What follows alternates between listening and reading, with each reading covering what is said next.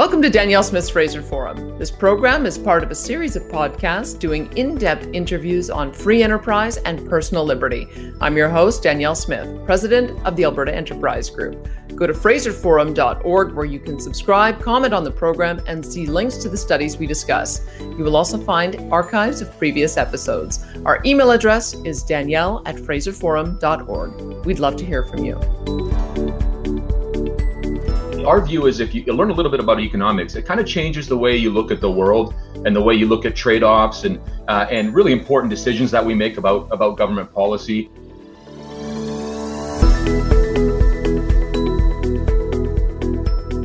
Hello, I'm Danielle Smith, and welcome to this first edition of Danielle Smith's Fraser Forum. I am so excited to be back in the fold with the Fraser Institute. I have a long history with the Institute, and who better to talk about the long history and the growth of Fraser Institute than the person I'm speaking with first, Niels Belthuis, who is the president of the Fraser Institute. Thank you so much for being with us, Niels.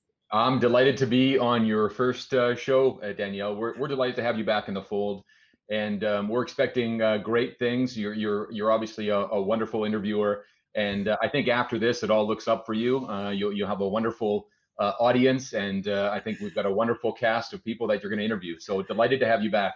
It's going to be amazing. And, in fact, over the years, I feel like I've been doing this even for the past 25 years, because I don't know if you know my history with the Fraser Institute, but I can't really imagine the Fraser Institute not being in my life. I went to your student seminars when I was in university. I got invited to a student leaders colloquium. I did Liberty Fund seminars that you hosted and invited me to. I was at the 2005 anniversary celebration of your former executive director, Mike Walker. And then, of course, just in my various roles with media, I've interviewed Fraser Institute scholars and fellows all the way going back to the late 90s and even till most recently when I was on the radio. So it's hard for me to imagine Fraser Institute not being in my life. And it's been remarkable to watch your growth over that entire period of time. So tell me a little bit about your connection with the Fraser Institute, how you came in, and then we'll talk about the vision that you have as you expand it. Yeah, Danielle, and I think it's just wonderful to hear that you really came to the Fraser Institute as a result of our student programs, because I don't think many people in the general public know about our student programs. And that's how I came to the Fraser Institute. I like you, I feel like the Fraser Institute has been a part of my life, and it has. I've been here for nearly 20 years. I went to student programs when I was a student in university. My thesis supervisor, when I was doing some graduate work in economics, was a senior fellow at the Fraser Institute. And so you might say it really has, for my adult life, has been a core part of my life. And I'm thrilled to be here. It's an amazing institution. I think it's one of the most important in Canada. And I think what you'll see as you interview people associated with the Fraser Institute, they're all so passionate about pushing for a better Canada. And really, that's what we're about. That's what keeps us motivated.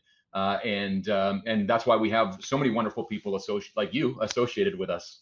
Can you talk a little bit more about your approach to student education? Because again, it was so foundational for me. I was in your second batch of interns at the Fraser Institute. The first batch included Craig Urish and Ezra Levant and Sonia Arison, who've all gone on to do really interesting things in the think tank world. So I was delighted to be part of that second batch. And how important is it to give those opportunities to young researchers? It's amazing. So we have programs for high school students where we actually bring in, if you can imagine this, we bring in 200 high school students into an auditorium for a whole day, and they learn about economics. And our view is if you learn a little bit about economics, it kind of changes the way you look at the world and the way you look at trade-offs and really important decisions that we make about government policy. We then have programs for high school teachers where we actually develop curriculum, things like, is capitalism good for the poor? And then they go and teach it into their classroom. We have programs for university students where they get to hear from amazing scholars on all sorts of different topics, and then they break off and talk about it. We take the best ones like you and we bring them into the Fraser Institute through our student leaders colloquium.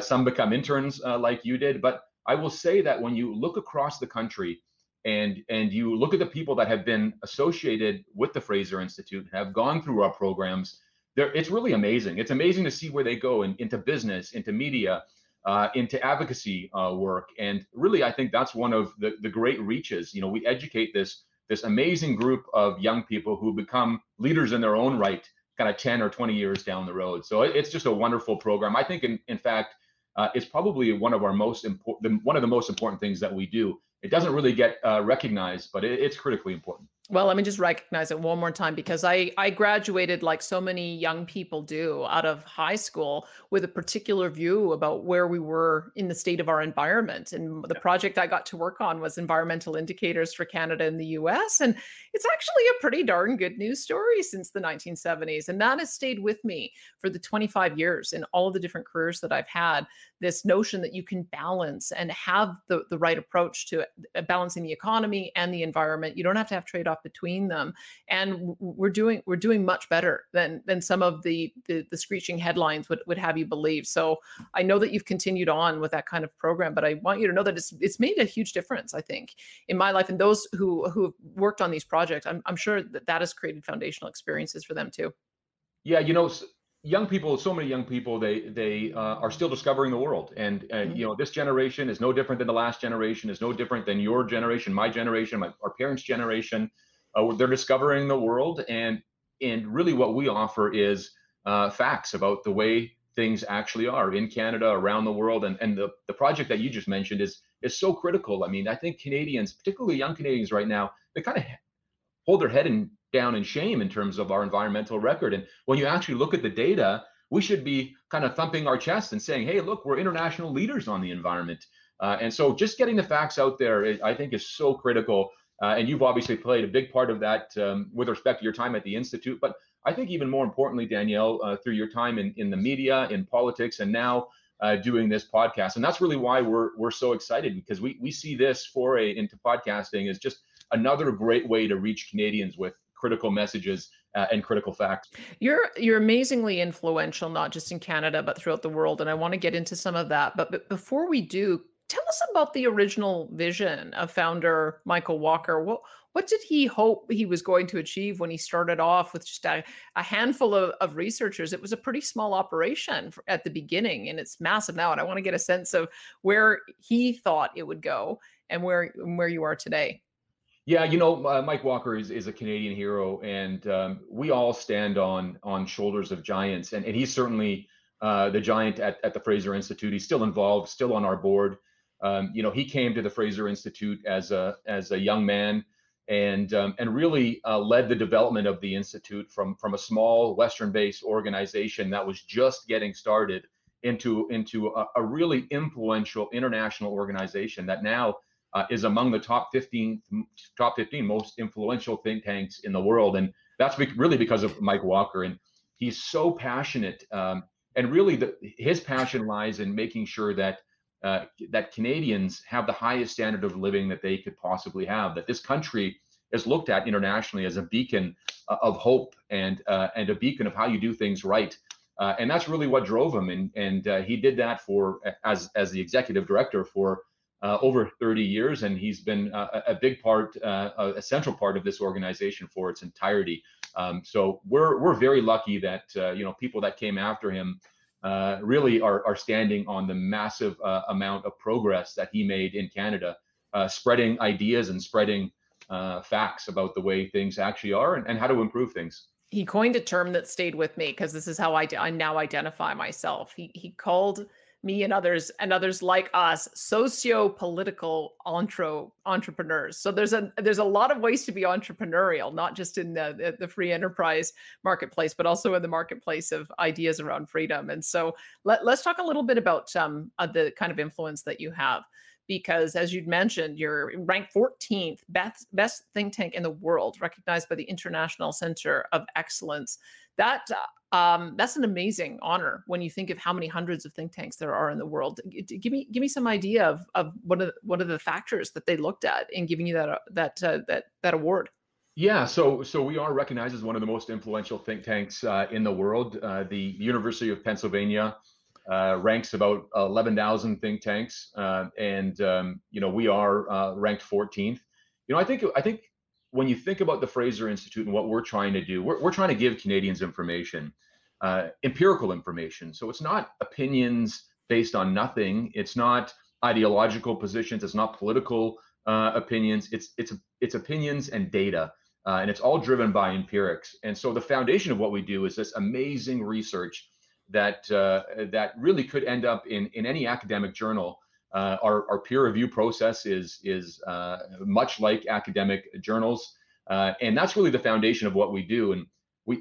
And this really comes back to Mike Walker, recognizing that doing great research is really the foundation. But if that's what you're doing, you're not changing the world. And really, it's about how do you get that research that is very complex, and maybe 100 people across the country are going to read your publication. Those that are kind of geeks when it comes to data. But how do you get those messages into the hands of regular Canadians who aren't like you and I, which are just so kind of neck deep in policy? And Mike Walker was just an expert at really communicating to regular Canadians. And when I mean regular Canadians, I just mean those who aren't steeped in economics and policy. And really, that's what we do. We retail our message to Canadians and give them the facts, because I think Canadians armed with the facts are really powerful. And that's ultimately how you're going to create change. If you want to change Canada, give Canadians facts about the way things are, about countries that are doing things better. And I think politicians will follow, because I have a firm belief that most politicians, and forgive me, Danielle, I know you were in this realm in your previous life, most politicians are followers. They're going to take a read on what the general public wants, and they're going to develop policies that they believe will get them elected. And so if we can shape the way Canadians think and arm them with good information, then obviously the politicians will implement policies that will lead to better lives for Canadians. And that's why we're all here. We are all here because we want Canadians to have the highest standard of living possible.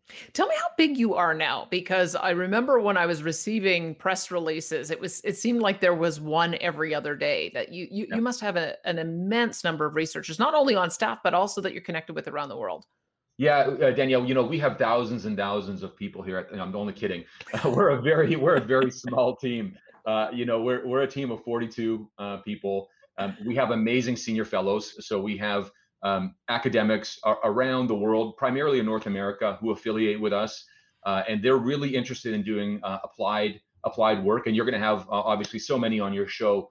They're amazing. They publish through the Fraser Institute, and then we've got a core team. And when you think about how small the Fraser Institute is, and how far we are from any kind of locus of power, to be the 14th most influential think tank in the world is really amazing. And if you look at the think tanks that rank above us, they're about 10 times our size when it comes to revenue. So we're a small, powerful force here in Canada, but also internationally.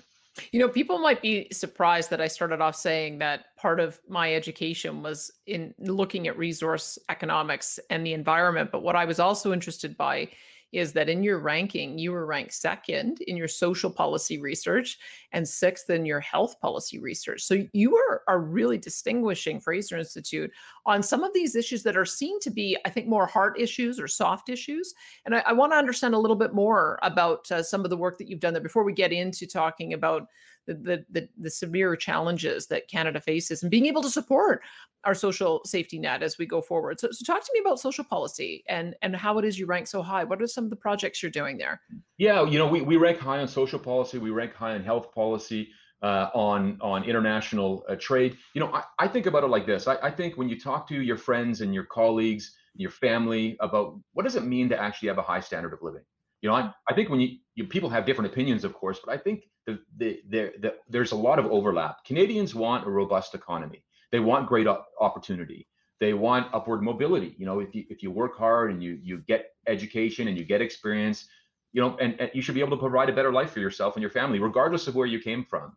They want us to take care of the sick. Healthcare is critically important.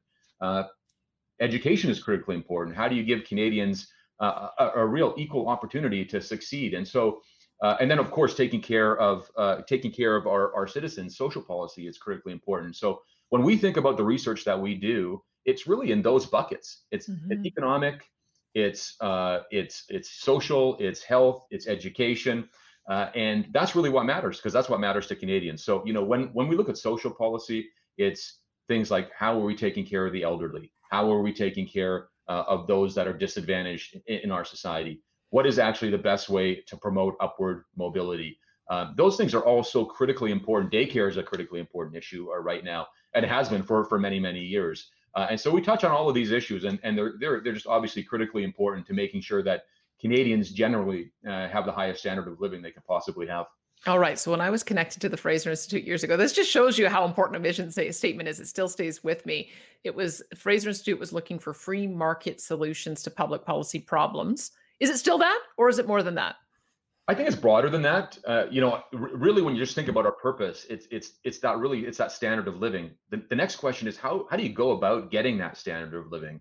Looking empirically around the world about what works and what doesn't work when you're trying to structure policy, economic policy, health policy, education policy, and that's really what we're after. And so, yeah, economic freedom plays a big part in how you develop a robust economy and a robust society. And those countries around the world who are economically free tend to have the highest standard of living, tend to have the most upward mobility, tend to have better environmental records. And so that core underpinning of economic freedom and government institutions is just so core because we now have 40 years, 45 years of research that really highlights and just wonderful examples around the world of countries who started out with low levels of economic freedom and have increased and have just done amazing things for the people in those countries.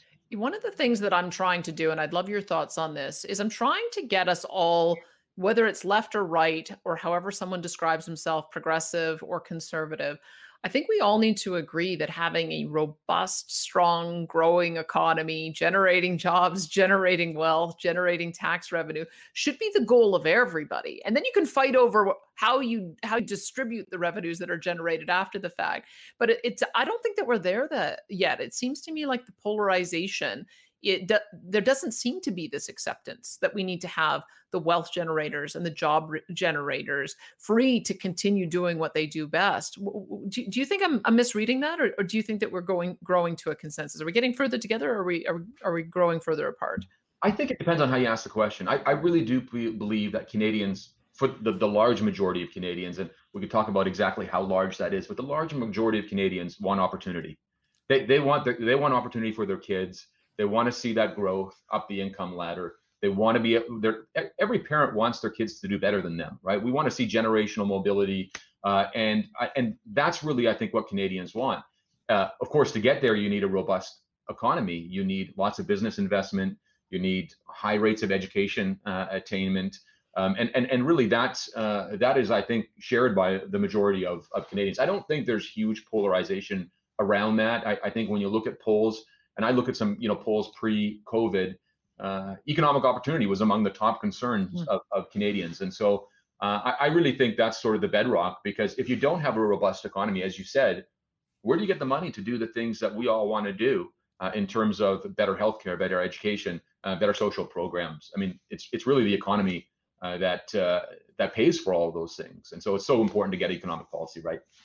I need you to just make a brief comment about Sweden, because for a lot of my years, Sweden has been pointed to as some kind of socialist paradise. But the more you scratch the surface and look into how they operate, it is exactly on this model, allowing for a robust free enterprise economy to generate revenue. Yes, they spend a lot of money on social programs, but I think that they are a mix. I think that they understand how important job creation and wealth creation is. Am I misreading that? You know Sweden better than I do, but I've been sort of surprised at how it's been characterized versus the fact that they seem to have a bit more of a respect for the role that free enterprise and competition can play than we seem to.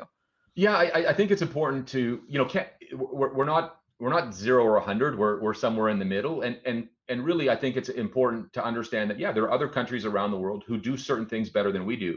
And Sweden is thought about by many as a socialist country. It's in fact the complete opposite. They're very much a capitalistic country. When you look at their tax system, they certainly penalize income and profits less than we do in Canada. It's one of the things that I think makes them wealthy, or the research would show that makes them wealthy.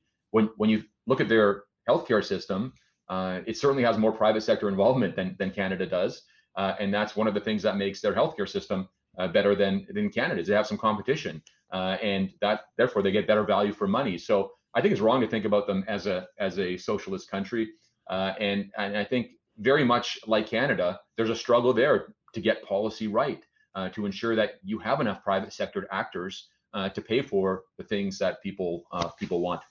Before I get into the specifics of Canada, I just want to get you to comment on one of your other marquee research projects, which is the Economic Freedom of the World Index. I remember learning about that in my early days of my connection with the Fraser Institute, and I keep watching those rankings year after year.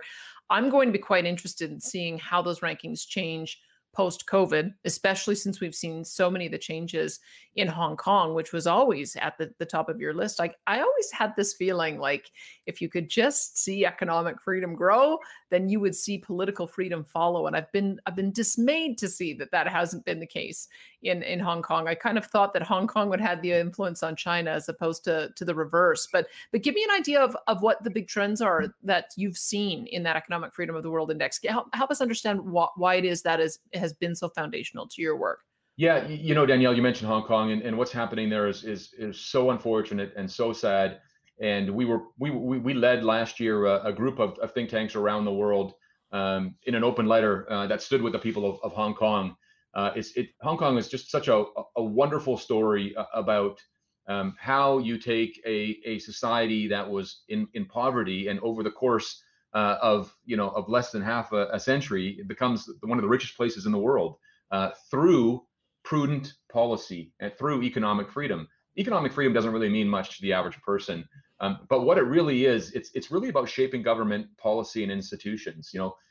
Ensuring that you have secure property rights, that people can't take away your property, ensuring that you have unbiased court systems, right? That if you need to adjudicate a dispute, that you're not going up against a stacked court. Ensuring that you have reasonable amounts of regulation, that you don't have this real wet blanket on entrepreneurs so that they can't innovate and can't start businesses and can't excel.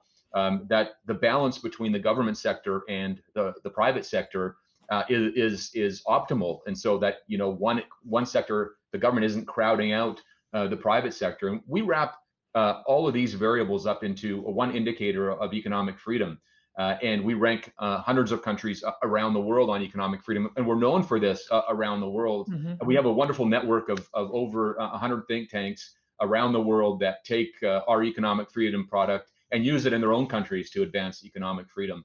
And economic freedom, those core institutions are absolutely critical for ensuring that we have successful societies, successful in all sorts of different ways. And our index is used by academics around the world. I mean, last year, over 1,000 academic and professional publications used our work to try and see what kinds of things that economic freedom impacts. And lo and behold, higher economic freedom, better economic results, better environmental results, better results on education attainment, better results on healthcare, and it goes on and on. And so it's the bedrock of what makes societies successful. And that's why it's used all around the world. I mean, all around the world, people are trying to figure out how to create a wonderful standard of living. And the answer really is in economic freedom.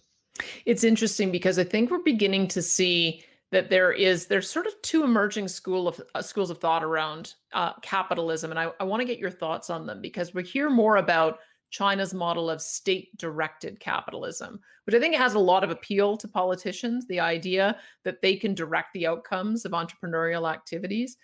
There's also this notion emerging of stakeholder capitalism, that it's not the right objective for corporations to just seek profits. They should be seeking environmental outcomes or social outcomes, or having certain equity issues in dealing with their corporate governance structure. And I'm just wondering what you make of that trend. Maybe before we talk about the world in which you inhabit and the kind of policies that you think are going to be successful, help us understand the attraction of this state-run capitalist model, or this stakeholder capitalism model. How is it different from regular old free market capitalism?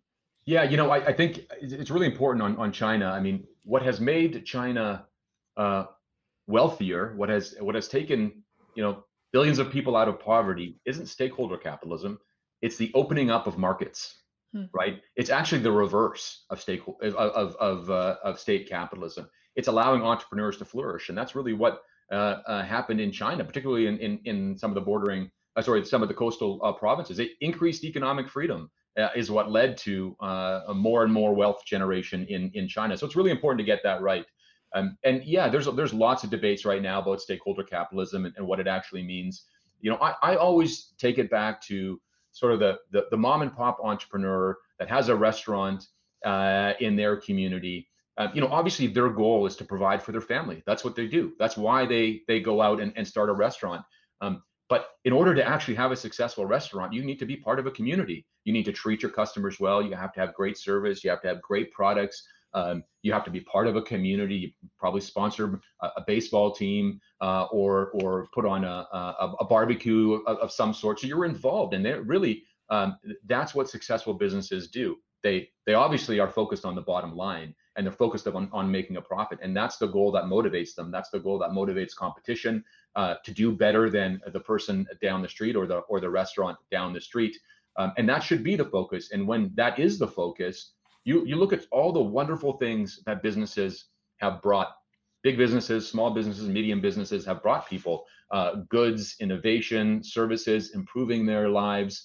And really that's the core of capitalism. It's that competitive spirit, that entrepreneurial spirit. And really that's what we should be focused on, not on forcing companies and CEOs to try and get or achieve social ends. They're going to get there anyway. If we allow businesses to do what they do within the regulatory and within the legal framework of a country, we're going to have a wonderful society. And that's the evidence. The evidence shows when you have greater economic freedom, you have more of all the things that people want: better healthcare, better education, better environmental outcomes. I think that's such an important connection because especially as we get into talking about potential new wealth taxes that might be levied against Canadians, is to understand the wealth builders are also the most generous philanthropists. I talk to entrepreneurs all the time. And it doesn't take long talking to them about what they're passionate about for them to tell you what charity they're involved in. But you've done some empirical work on this too. I'm reminded that you do that annual charitable giving study on an annual basis. And the interesting part about it really is that the more money people have left in their pockets at the end of the day, the more generous they are with it. Do those results surprise you? No, I mean, look, we run a charity as well here at the Fraser Institute, and when the Liberals increased the top marginal personal income tax rate back in 2016, those are predominantly, that's where the bulk of charitable giving comes from, the majority. And so if you're going to penalize those people by taxing them more, what happens? Well, what we saw was actually a reduction in charitable giving. And that's really a tragedy. And I didn't see any charities across the country stand up and say, we shouldn't do this, because if we do this, we're going to be penalizing the charitable sector. I think it's so important. I mean, these wealth creators, these entrepreneurs, these professionals that are at the upper end of our income, upper end of the income distribution, not only are creating wonderful businesses and wonderful opportunities for Canadians, they're also the fabric of the charitable and social sector. And that's why I think it's really important to cheerlead them and not to villainize them like I think is being done so much in Western societies. Let's talk about the villainization, because before she got into politics, Chrystia Freeland wrote a book, Plutocrats, if I'm saying it correctly. And there's sort of an ideology in there that I'm interested in getting you to address, because I think if I was to say if you asked any young person today what they felt about the super wealthy, they would say, yeah, we should tax them so that we have more equality. We should take more money from them and use it in social programs. There almost seems to be a knee-jerk reaction to thinking that we need to move towards more equality of wealth between different classes, and I'm sure it's sort of embodied in some of what we're seeing with our key decision makers. But what do you think is behind that? Why is that reflexively this notion that there's a lot of money over there, we should take it from them and give it to somebody else? Yeah, we could spend a whole hour on that, Danielle. I think part of it is an underpinning of a misunderstanding about income inequality. And people look at income inequality statically. They look at the top 10% today and the bottom 10% today, and they don't think about what that's going to be like 20 years from now. In fact, one of the great things about Canada, and certainly if you go pre-2015 in Canada, was a tremendous amount of mobility.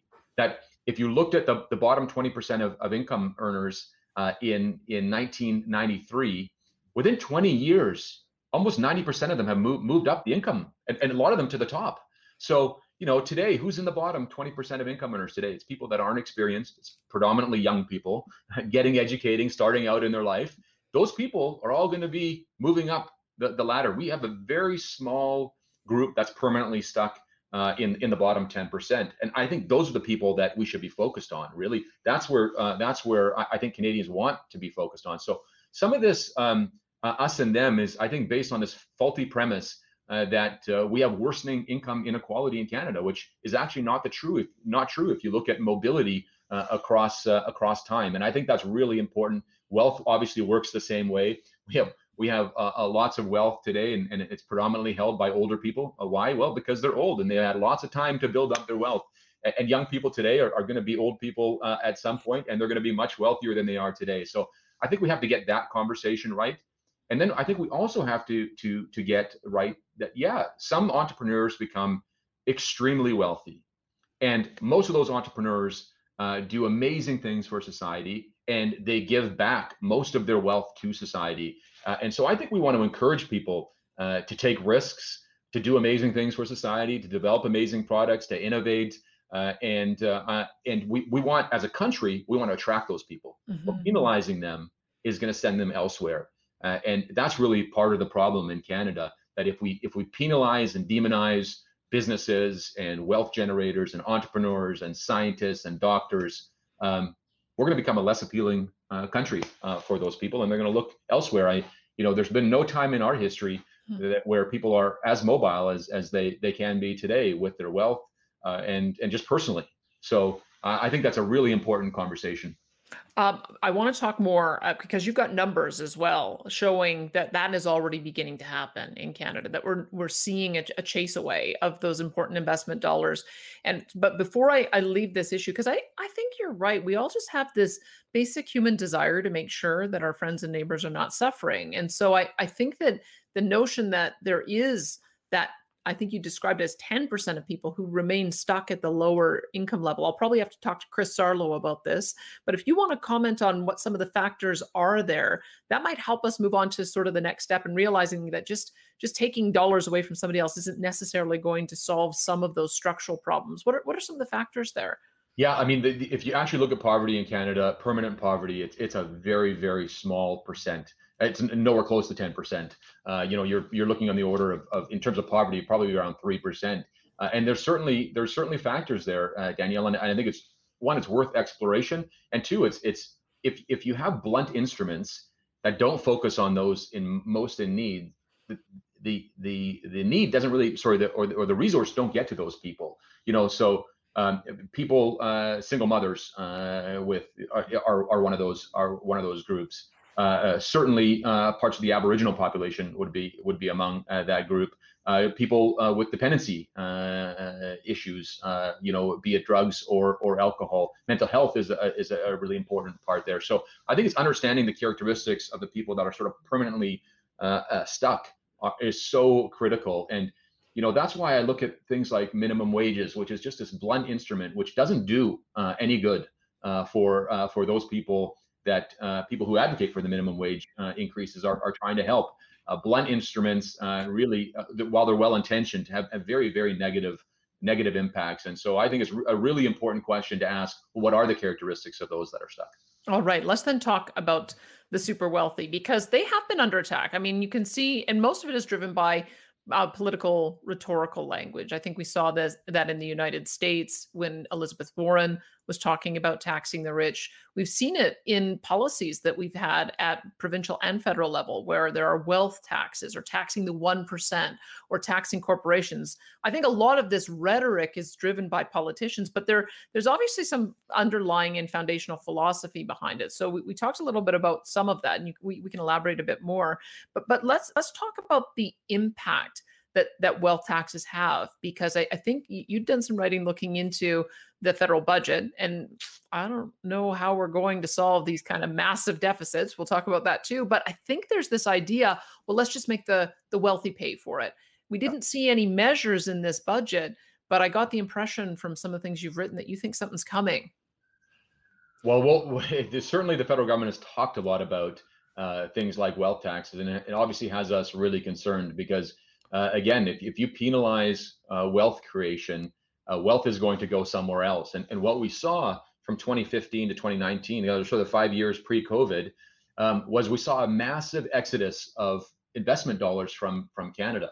$186 billion net left our country for other jurisdictions around the world. And so and I think a part of that was driven by uncertainty, quite frankly, Danielle, about what's coming in terms of wealth taxes.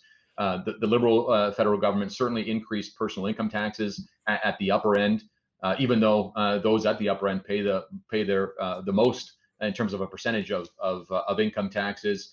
But then layering on a wealth tax or increasing the capital gains tax is only sending a direct message to those who create wealth that actually, you know what, if you are successful in Canada, if you take risks, if you work hard, we're going to penalize you more and more and more. And that sends a message that maybe this isn't the right place to take those risks, to generate the businesses, to invest the dollars. And we certainly saw that pre-COVID. We saw this shift of capital out of Canada.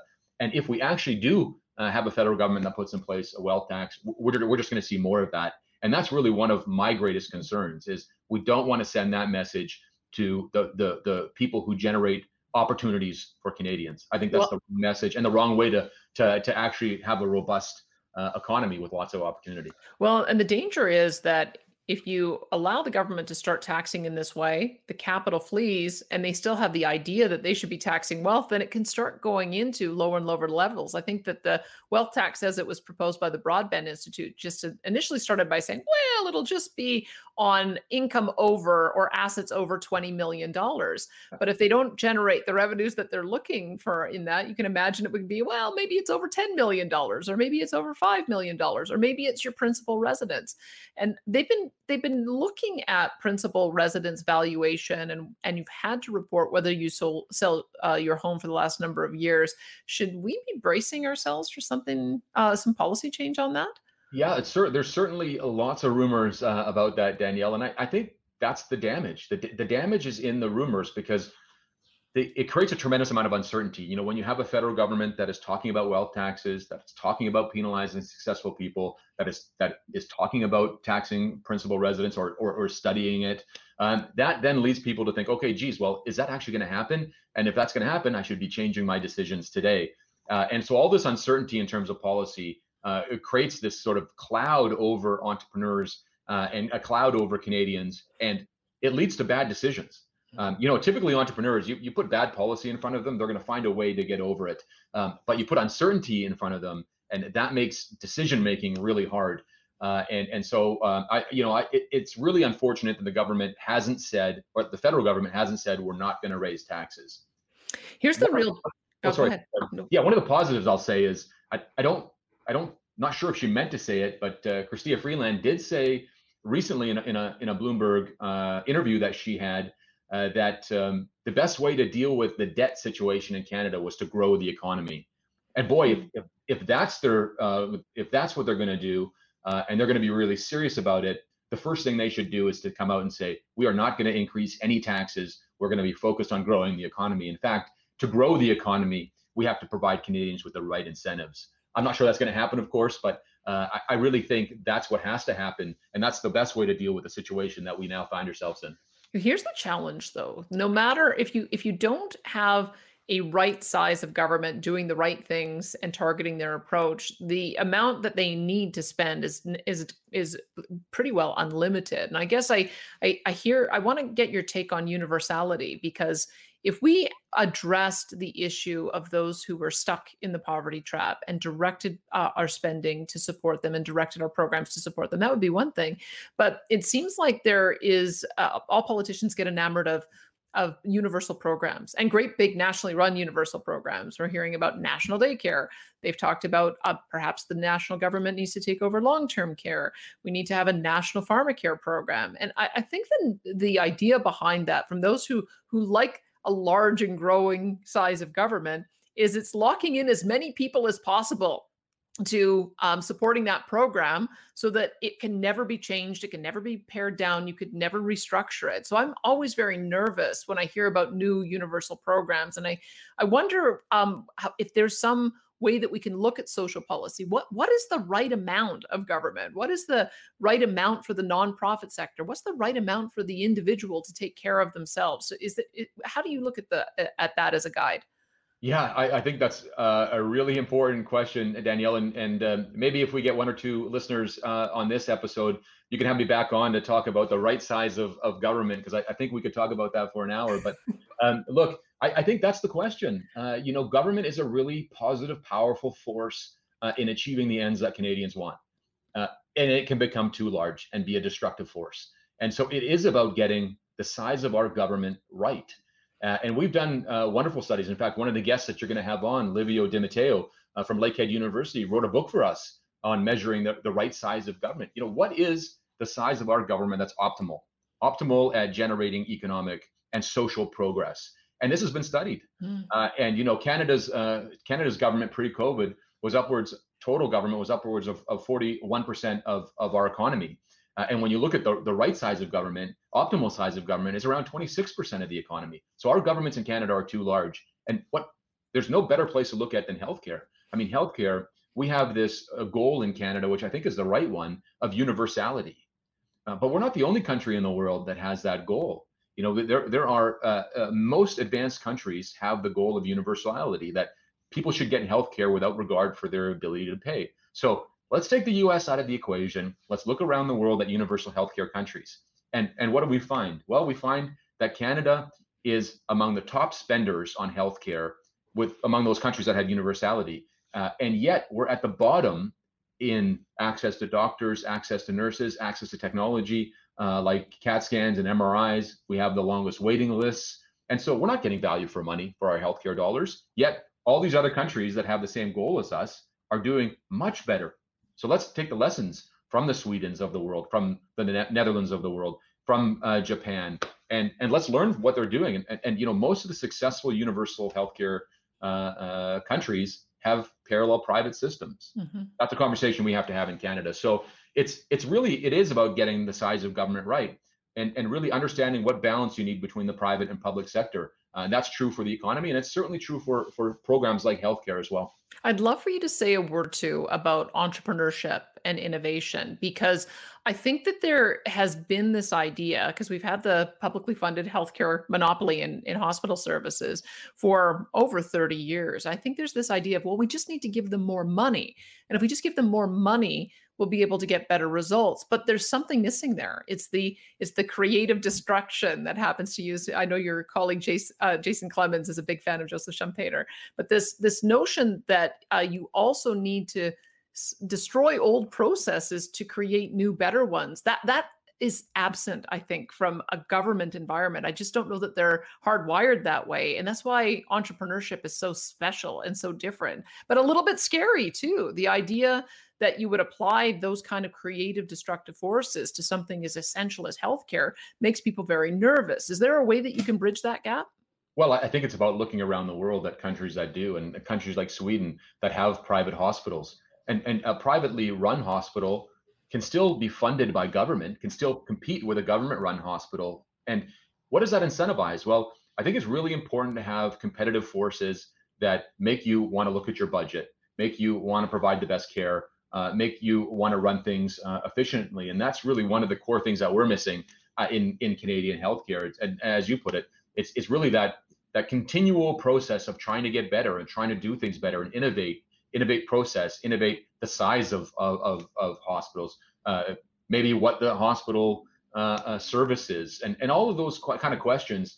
That's the kind of questions you're going to get in a more competitive system. And certainly that's one of the key things that lacks from Canada's healthcare system is really that competition, which drives better results. I love that you put it that way, because to me, it doesn't really matter whether something is delivered by the public sector, the private sector, the nonprofit sector, the charitable sector. It's a matter of having that interplay between them and the competition, so that they're constantly working on creating new innovations.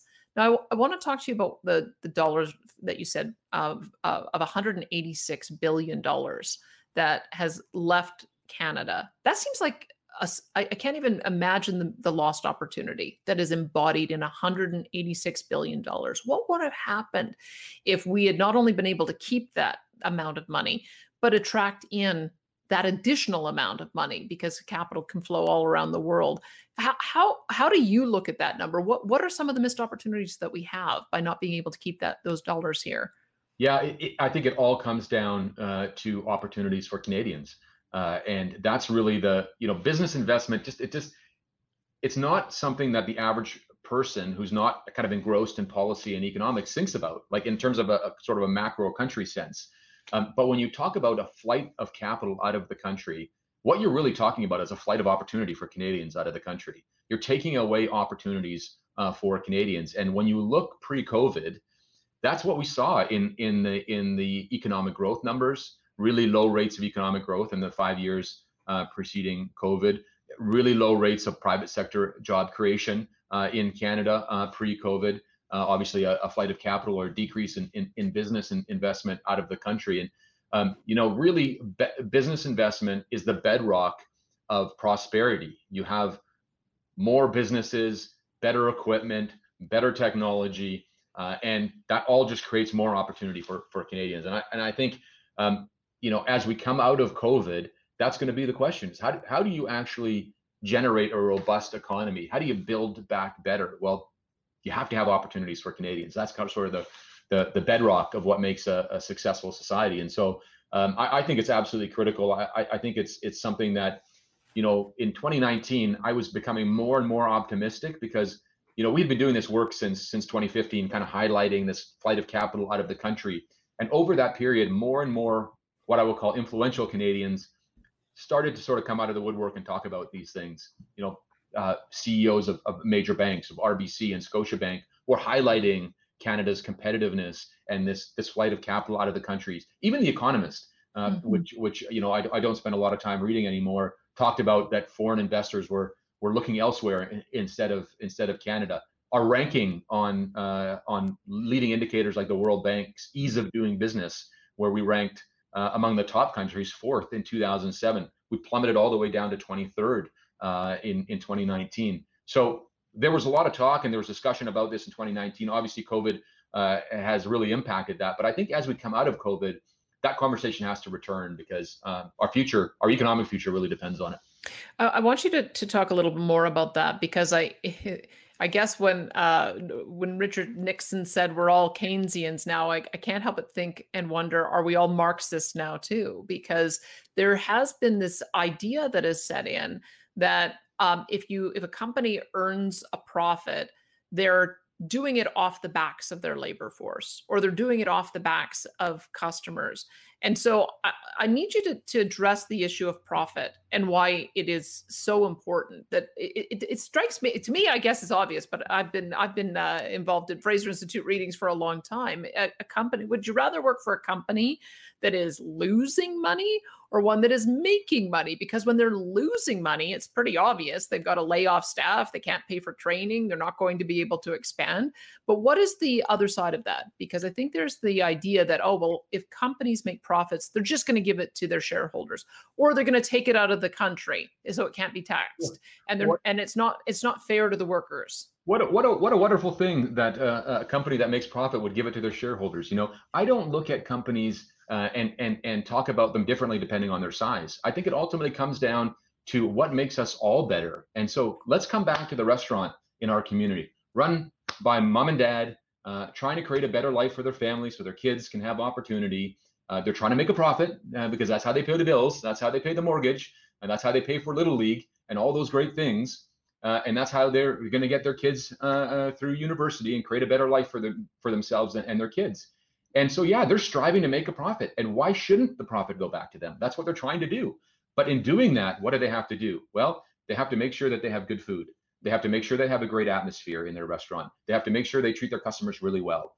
A restaurant that loses all of its staff every week because it mistreats them isn't going to make a profit. So they treat their staff well. And those businesses that don't survive. And so it doesn't matter if you're small. It doesn't matter if you're medium. It doesn't matter if you're large. You're all trying to maximize your profit for your shareholders. And in doing so, treating your employees right, being part of a community, of course, treating your customers right, innovating, creating great products and services. And again, it's a process. And those who don't do it, that's the wonderful thing about our system. Those who don't do it, they end up not surviving. And so I think it's really important. We shouldn't be demonizing profit. Look at our pension plans, our Canada pension plan.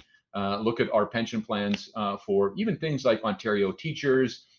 They're all invested in corporations. They're invested in banks. They're invested in oil companies. Heaven forbid. And they're really, their returns are going to fund the retirements of people. And I think we have to keep that in mind. These profits don't just end up going away somewhere to some fat cat. They go to real Canadians, you and I, teachers, firefighters, nurses, entrepreneurs, laborers. Everyone benefits from having a successful society where companies can actually flourish. It's funny. I think that argument is, people get it when you're talking about the mom and pop shop. And it's interesting to me how you phrase that. It doesn't matter if you're a small business or medium business or a large business. Does something change when it's a corporation? And I guess I'm looking at all of the additional spending that happened during COVID. There seemed to be this idea, especially maybe the most prominent example is Air Canada paying bonuses to their senior executive after getting a huge amount of taxpayer money. Paying managers bonuses in the normal course of business is part of how business operates. But boy, there's a visceral reaction that people had to that, and to the point where the money ended up being returned. And I'm interested in knowing how you perceive that issue, because in some ways it's those kinds of examples that I think make people think poorly of capitalism and entrepreneurship and free enterprise and corporations. Is there another way we should be looking at that? Well, they sure do. I agree with you. I think what some of the problem is that the fact that a lot of these businesses are in protected industries, so they're not really facing the same kind of competition that the family restaurant is facing. I think that's really important. When it comes to telecommunications or even airline travel or even banking in this country, they don't face the same competitive pressures as a restaurant owner because they are protected from outside competition. And that's, I think, really important. And part of this, I think, is if we just allowed competition in full competition in many of these industries, customers would have better services, customers would have lower prices, and they would be genuinely happier. But certainly, the kind of examples that you mentioned don't help. And again, I think this is a process. So I really believe that if you have competition, and you don't have barriers to entry, and you don't protect businesses from competition, whether it's domestic or foreign, you're going to get some wonderful results. And ultimately, the ones that don't service their customers and shareholders are going to be weeded out. And that's really what a competitive society, competitive economy looks like. Let's talk about that, because I know you've been doing a lot of writing on our competitiveness challenge. How do you frame that? We've talked about the flight of dollars that would otherwise be going to investment here. What are some of the other measures you're looking at to determine that Canada is either falling behind or lagging where we could be on the issue of competitiveness? Yeah, and again, Danielle, I think it's really important for kind of listeners to think about this, not in terms of big, medium, or small business. I always think the best way to kind of understand this is to talk about that small business. Like, how do you encourage those entrepreneurs to start to do things that are in the best interest of customers? And if you make it impossible to start a business in a country, entrepreneurs aren't going to start businesses, right? I mean, that's if the barriers are too high, they're not going to do it. If you tax away all of their profits, they're just not going to do it because these people are smart. They'll do something else, right? And so I think you want to create environments where it's easy to start businesses.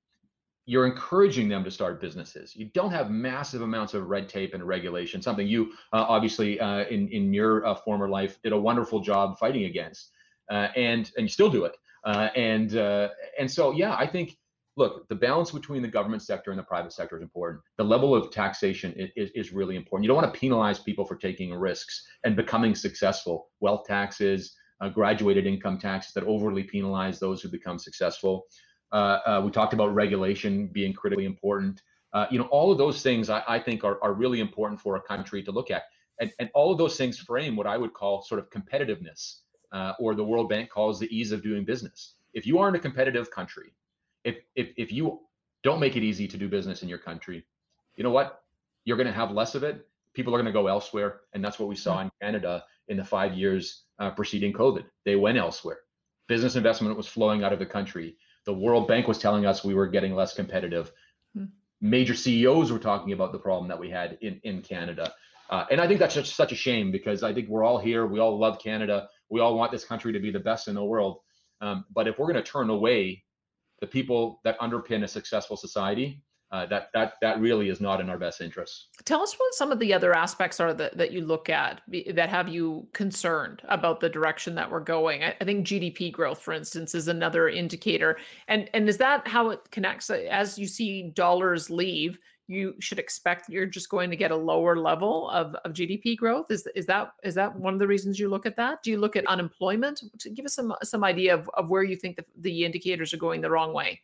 Yeah, of course, we look at GDP growth. We look at unemployment. We look at private sector job growth. I mean, all of those are outcomes of business investment, right? You have high rates of business investment. You're going to get higher rates of GDP growth. You're going to get more opportunity, so more job creation. You're going to get lower unemployment. And so that's really why business investment and competitiveness matters so much.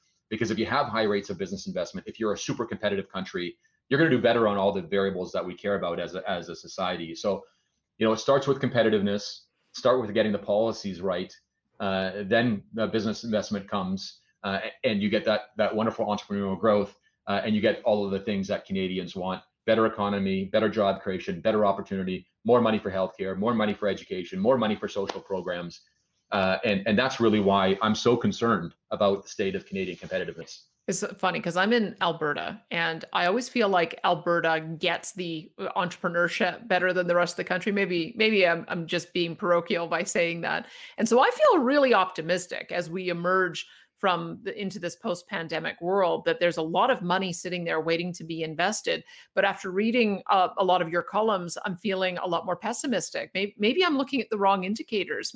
Maybe the fact that we have a lot of dollars doesn't necessarily mean that it's going to translate into investment. And it's not going to translate into job growth. So tell me about that. I mean, should we be optimistic, or do we need to see some actual changes in policy to really fuel optimism and get to performance?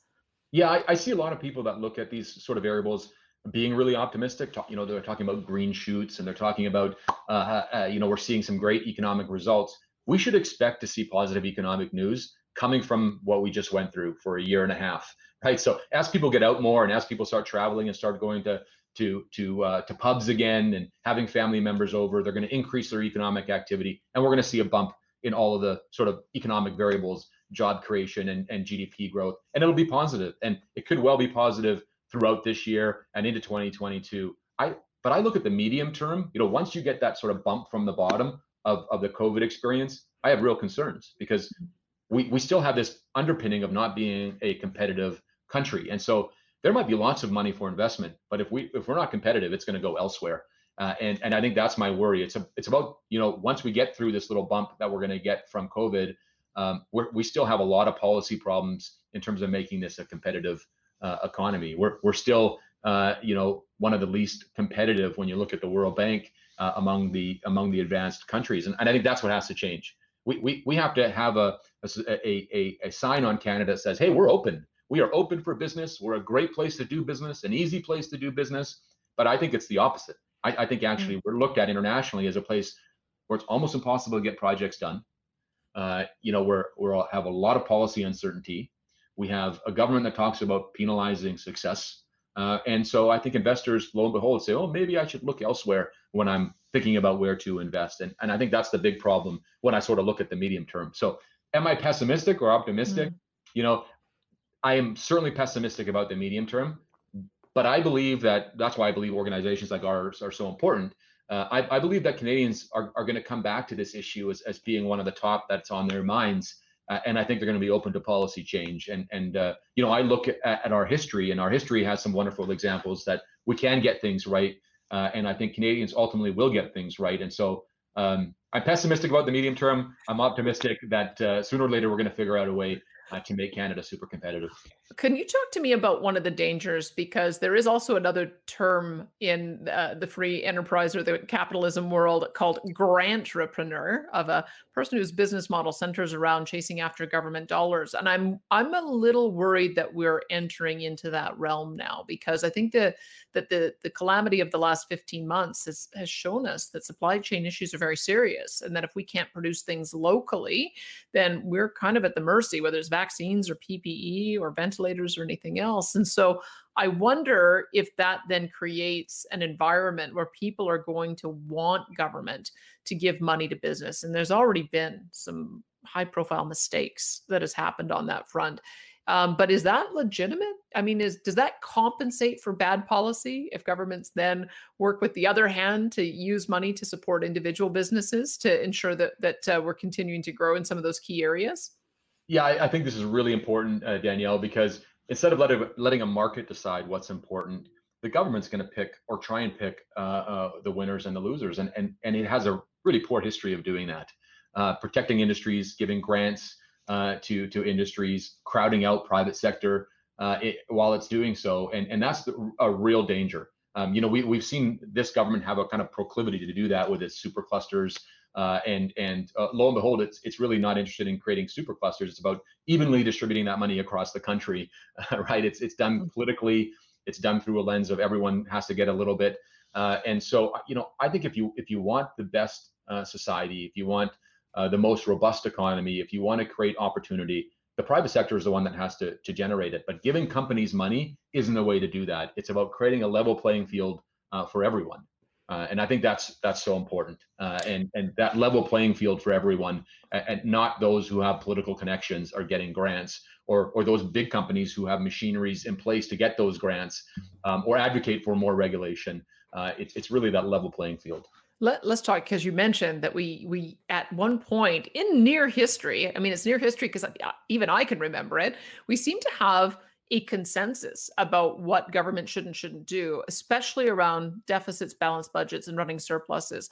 I thought that was locked in. I thought we learned the hard lesson of the 1990s, and it didn't matter what political party you were, that you would recognize that just pushing off debt to a future generation to pay for was unethical, that intergenerational transfer. And yet now we're back in the opposite, where it seems like no one has an appetite to rein in spending. I think in some of the things that you've written about, talking about the federal government, we may have a 30-year time horizon where they're planning for deficits.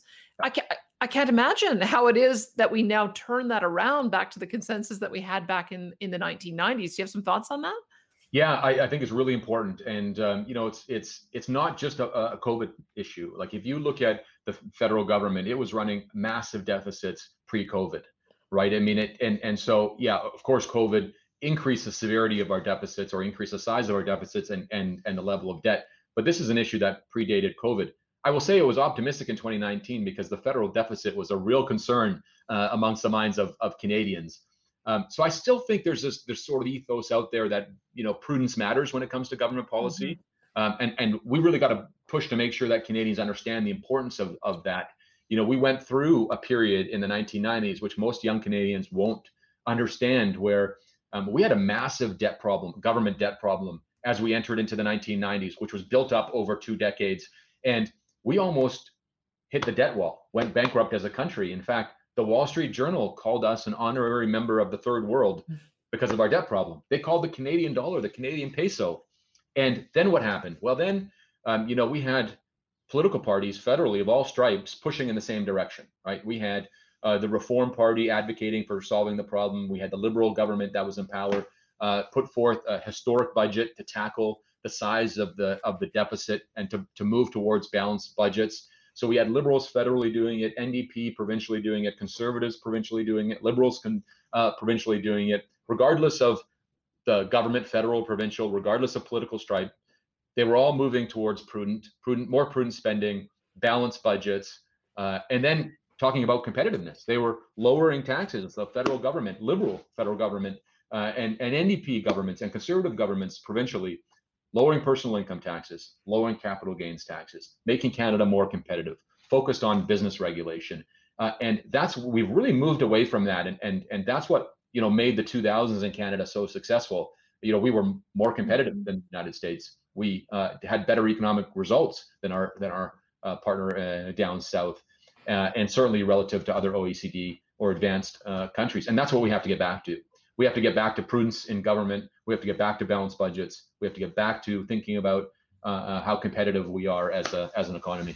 I'm taking notes as we go through because every question I ask, I'm sure I can do another full hour with you on. But let me ask this one because I know it's going to be an hour long answer. But maybe you can tell me who I need to talk to about it. Is I think what has changed is that this notion of modern monetary theory has set in that as long as you can print your own money and you control your own currency, debt doesn't matter. It's almost like you can print endless amounts of money. You never have to pay it back. You never have to worry about interest rates rising and putting you to a point where you're eating up more of your operating and diverting it to finance charges. And there's something that's wrong about that theory that I can't put my finger on. I know it's enticing to think you just have to print money because we've been doing it for the last year. Yep. But where does that end? In the past, when republics have attempted to do that, it hasn't ended well. So what do you see happening? What's different this time? Why is it our politicians think it'll work? Well, they have a new fancy new name for it. That's for sure. And if listeners here are interested in modern monetary theory, our senior fellow Steve Globerman's done a wonderful primer on it. Really easy to understand, and it's a pipe dream. A country cannot print money indefinitely and not be a problem. And I think so. This is really important. The amount of debt that is being government debt that's being bought by the Bank of Canada, and certainly the size of our debt.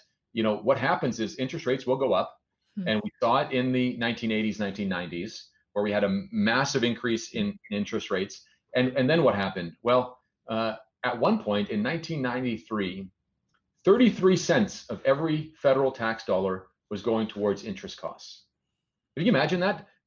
33 cents of a third of every dollar was going just to pay interest. It wasn't going to healthcare, wasn't going to social programs, wasn't going to education. It was just to pay interest. So if we don't get this under control, 5, 10 years down the road, our kids are going to be paying a massive price for the decisions that we made today. And I think that's the key. And again, Steve Globerman's done a wonderful essay on this. He's looked at countries around the world who've tried this. We don't want to be in the company of countries like Greece when it comes to this issue. You know what I think? I get the impression people think we've got a lot of runway. We got a lot of time before we have to worry about that.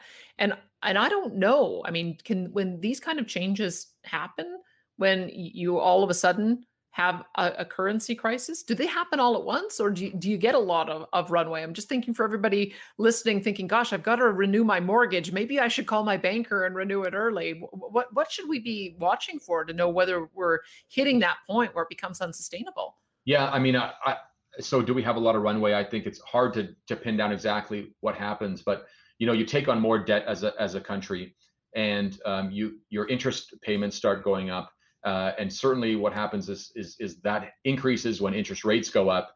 Then you get downgraded by the bond rating agencies, right? That leads to an increase in interest rates, and it becomes a vicious cycle. Hmm. And so that's really what we have to be worried about.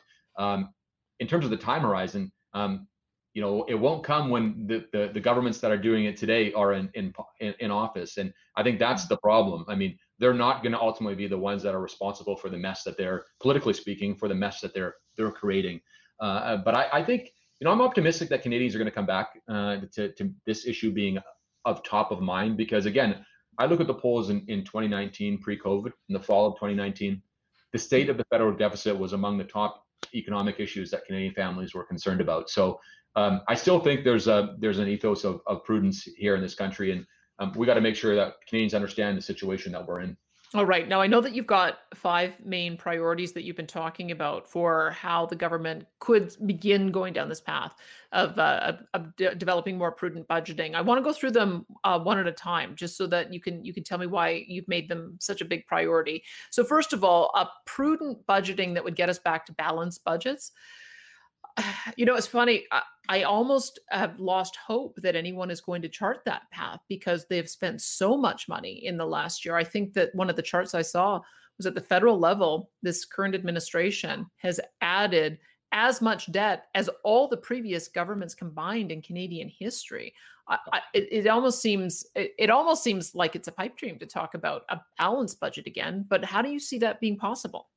Yeah, I think first and foremost, you have to completely unwind the COVID spending. I mean, we could talk about whether or not that was prudently done, whether it was responsible, whether it was targeted. I have questions on serious questions on all of those, but we've got to unwind that, and then we need a prudent plan to a balanced budget in a short period of time. Certainly, in my view, not longer than 3 years, and I think it can be done. And I think Canadian history shows it can be done. Let's go back to the Liberal government in 1995 when it produced that historic budget, and it balanced the budget by 1997. So that 3 year period can be done, because if it's indefinite like it is now, what message are you sending as a government? What you're saying is, at some point we're going to massively increase taxes to pay for all of this stuff, and that certainly is the undertone of the federal government. Is that, yeah, we're going to tax wealth, and we're going to tax capital gains, and we're going to tax we're going to look at taxing primary residences. And so that uncertainty about the tax bill increases, and it affects decisions, real investment decisions today. So we have to be prudent. We need a plan to quickly balance the budget, because we can't worry about and deal with some of the other issues until we do that. I want to ask you what role the provinces play, because it seems to me, as you pointed out, in 1993 or in the 90s, all the governments were moving in the same direction at the same time, regardless of whether they were provincial or federal, and regardless of what their political ideology was. Is there any bright spot that we're seeing at the provincial levels?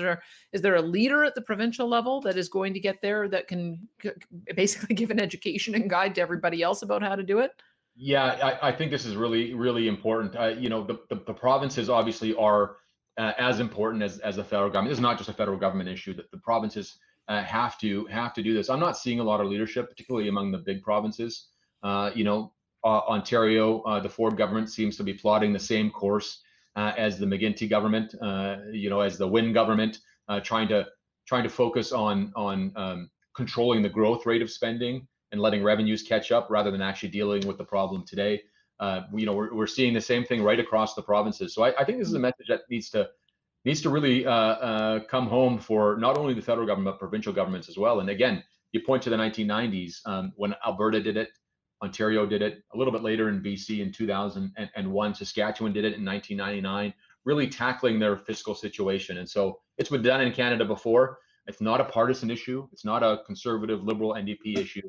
It's just it's a good common sense, practical issue that we have to solve in this country. Okay, 3 years. That's the target. So I'll measure all the performance of governments relative to that. Let's talk about number two: no new taxes. And you talk about the marginal tax rate going up on personal income taxes. You want to see that reversed. So talk to me about that, because I think, again, the natural inclination would be, oh, the government needs more money, therefore they need to increase taxes so they can increase tax revenue. How can you get back to balanced budget if you're not relying on new taxes? You can grow the economy. I mean, that really is the best way to deal with the debt situation, is to grow the economy. Something Chrystia Freeland and I see eye to eye on, which I found really interesting. Yeah, let's worry about the denominator. Let's worry about the economy. And if the economy grows, then the debt level relative to the economy will decline. Right? And that's really what we need to do. So let's grow the economy, and making sure that we don't pile on new taxes on wealth generation and success and entrepreneurial spirit. It has to be one of the priorities. In fact, did I say no new taxes? I think what I meant to say was we actually really need to reduce taxes on wealth creation, and on entrepreneurs, and on hardworking Canadians, so that we incentivize them properly to do productive things. All right, let's talk about the third one: capital gains rollover.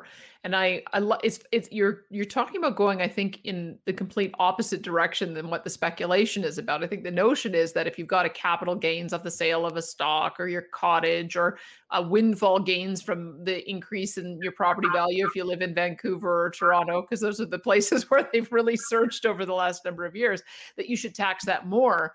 If I understand what a capital gains rollover would be, is you get taxed less as long as you're rolling that in to a new investment. Is that how that would work? Absolutely. I think capital gains taxes are really instructive. They were reduced under a Liberal government.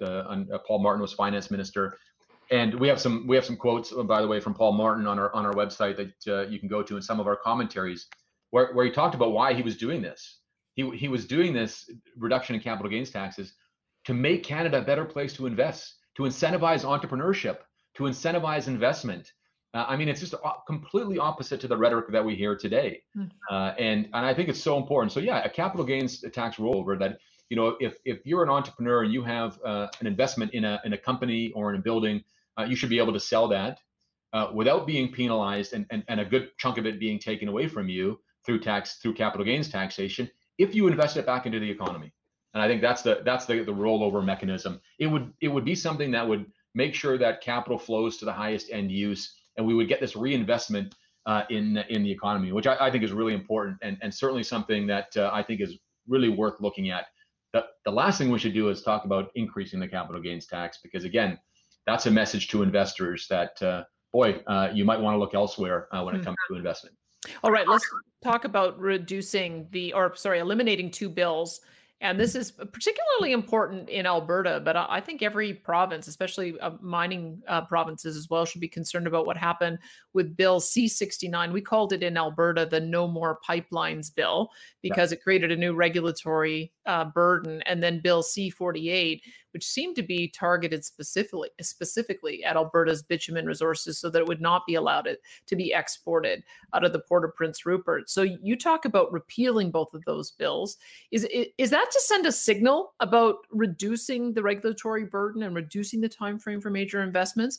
Or is there other elements to why it is you've targeted those bills in particular? Well, I think those two bills are critically important. Natural resources play such a huge part in our economy, such a huge part of what makes Canada a wealthy country. When you look at countries around the world that have exports in their natural resources, can you name a better country from which you would want to buy your oil and gas than Canada? I can't. Not when it comes to environmental record, not when it comes to human rights, not when it comes to providing wonderful economies where people can lift themselves up by their bootstraps. And so, in order for us to get investment in this country, we have to be seen as a country in which you can actually get things done. You can go through a regulatory process, and at the end of the process, which is defined, which there's a timeline, you can get an answer to yes or no. Things in Canada just drag on, and we're known now as a country that it's almost impossible to get projects done. So the repeal of these two bills, it is to reduce the regulatory burden on getting projects approved in Canada, and I really believe that the regulatory burden and the red tape in this country is something we need to take a very significant look at. Okay, now you're going to have to deprogram me on the issue of federal carbon tax. Maybe I've got Stockholm syndrome, I guess, because I've watched it be fought. The Supreme Court came down with a ruling saying that no one disagrees that carbon dioxide increase in emissions is creating an existential threat to Canada. No one put forward any countermanding evidence to that. And so the court concluded, the only thing they could conclude, that Alberta had not made progress and the other provinces presumably as well had not made progress in reducing overall emissions. Therefore, you had to price carbon. Therefore, if the province didn't do it, the federal government had to. Therefore, it validates the federal carbon tax. I mean, we've even seen now at the federal level, all of the political parties are in favor of carbon pricing. So I almost feel like, okay, this is a reality. It's the end of the line. It's been litigated. We've got every single political federal party saying we're going to do this if you don't. But yet you still think the federal carbon tax should be eliminated. So tell me what I'm missing here on this issue.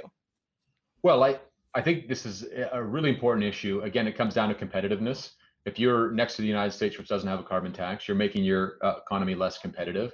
And it's not to say that I'm against a carbon tax. I'm pro carbon tax if you put the carbon tax at what's called the social cost of carbon, and if you then get rid of all the regulations that are in place.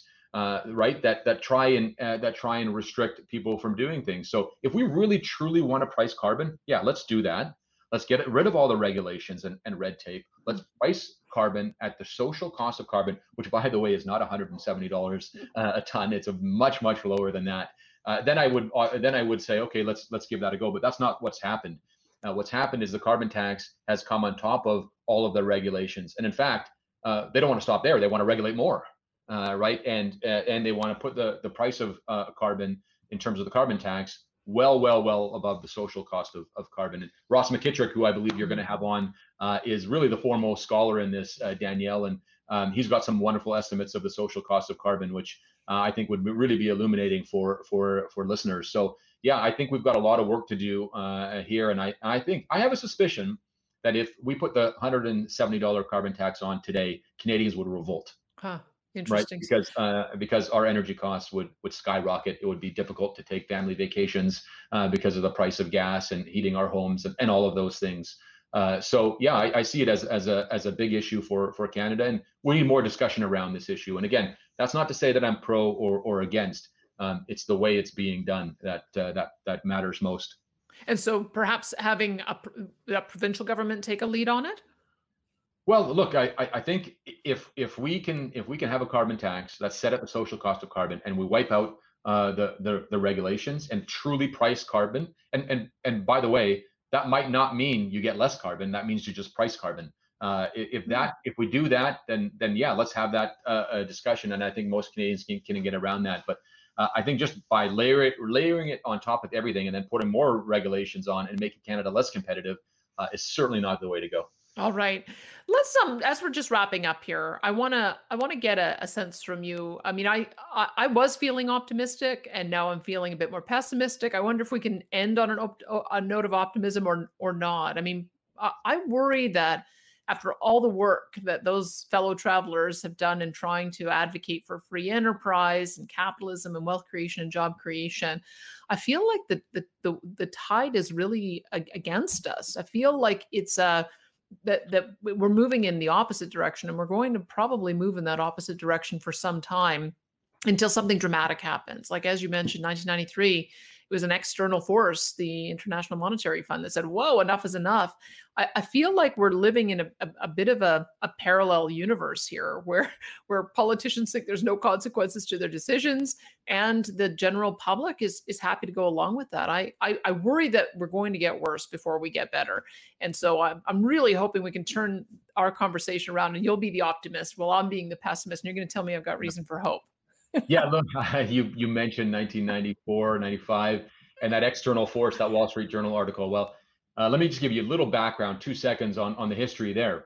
The Fraser Institute had long been doing work educating Canadians on the concern of increasing debt levels. And we had a conference in Toronto called Is Canada Bankrupt? Where we had a bunch of presenters presenting on Canada's fiscal situation.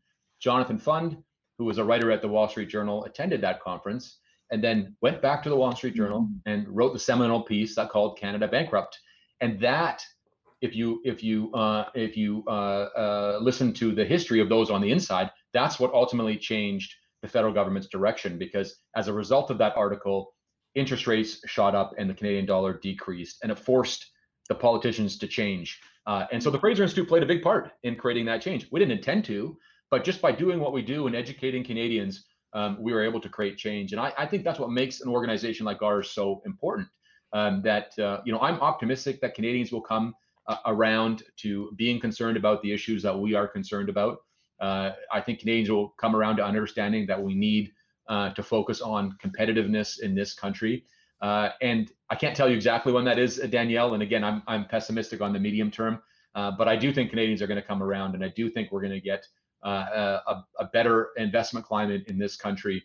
And it's thanks to people like you, and thanks to all my wonderful colleagues at the Fraser Institute that I have that belief, because I do think there's enough people who are willing to stand up and talk about issues that matter to our well-being. And you're a big part of that. So I really appreciate you having me on. I appreciate you coming back to the Institute, because I think this is just one more way that we can communicate to Canadians about all the things that you and I and people like us are concerned about.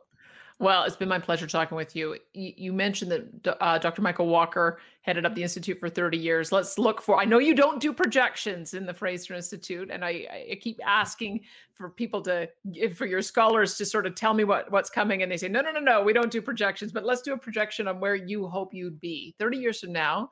What do you hope the world looks like? What kind of influence do you hope that the Fraser Institute has had on the political and economic discussion? Yeah, wow, that's a big question, Danielle. I hope when I retire that Canada's number one, that we are looked at in terms of how do you create this welcoming society where newcomers and Canadians have this amazing standard of living, #1 in the world.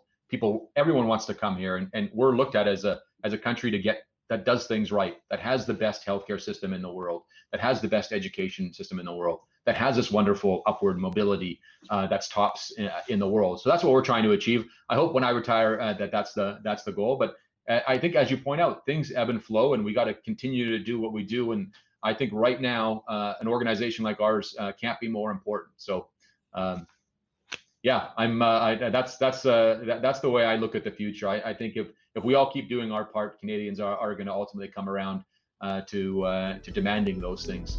That is a very positive note to end on. Niels Baltos, thank you so much, President of the Fraser Institute.